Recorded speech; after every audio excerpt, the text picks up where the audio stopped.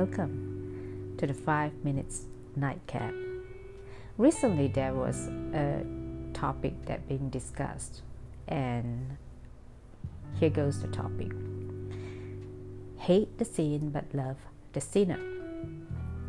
And obviously, not surprising, most people talked about what they encountered, something that they didn't like, but decided to forgive the person that did it, and also in a way it's right to forgive and to move on with life. And all that being mentioned during the discussion were true, were legitimate. But the whole time I was thinking, the word hate and the word love, these two are very strong words when expressed. Obviously, in today's days and age, people used these two words freely and loosely. And to me, it's lazy to say, I love apples or I hate apples, without discussing why you hate apples or why you love apples. Now, for the same reason, let's look at this topic that being discussed. And perhaps I give you an incident, a story. Before I do that, let's think about if someone committed something out of a moment of wrong judgment. Obviously, we have all the reasons to forgive that person and move on, especially if that person accepted the fact that he or she had made the mistake. But what about story like people who hold hostage of others? And a cult that actually hold hostage of a whole community. They made the woman to work, they made the man work, and made their children to be their sex slave.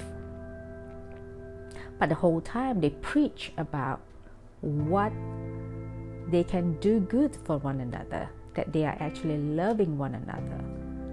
He even talk about what they are doing is basically giving themselves a promise, a place in heaven.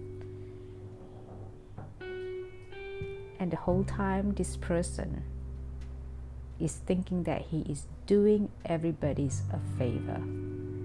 The whole time this person is thinking that he is a righteous person. And he doesn't do it for a moment of wrong judgment. He has been doing it for decades. Even the time when he was caught, he still think that he was doing everyone good.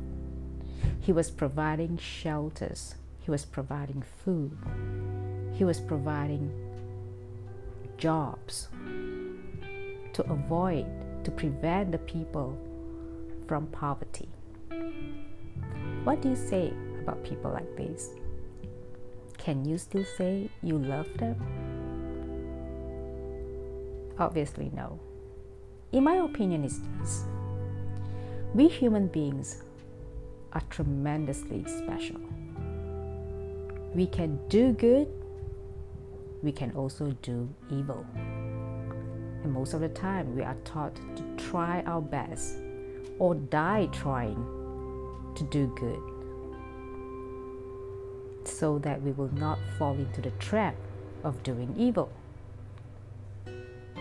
Now here's what I think. Because of our ability to do good, we should not dwell into hating and loving. But what we should be thinking about is how we can protect those that are vulnerable, so that they will not be used by the ones who actually planned or craft evil upon them. Without even the emotions of love and hate. This is what I think. What about you? This is all I have for tonight, the 5 Minutes Nightcap. Good night.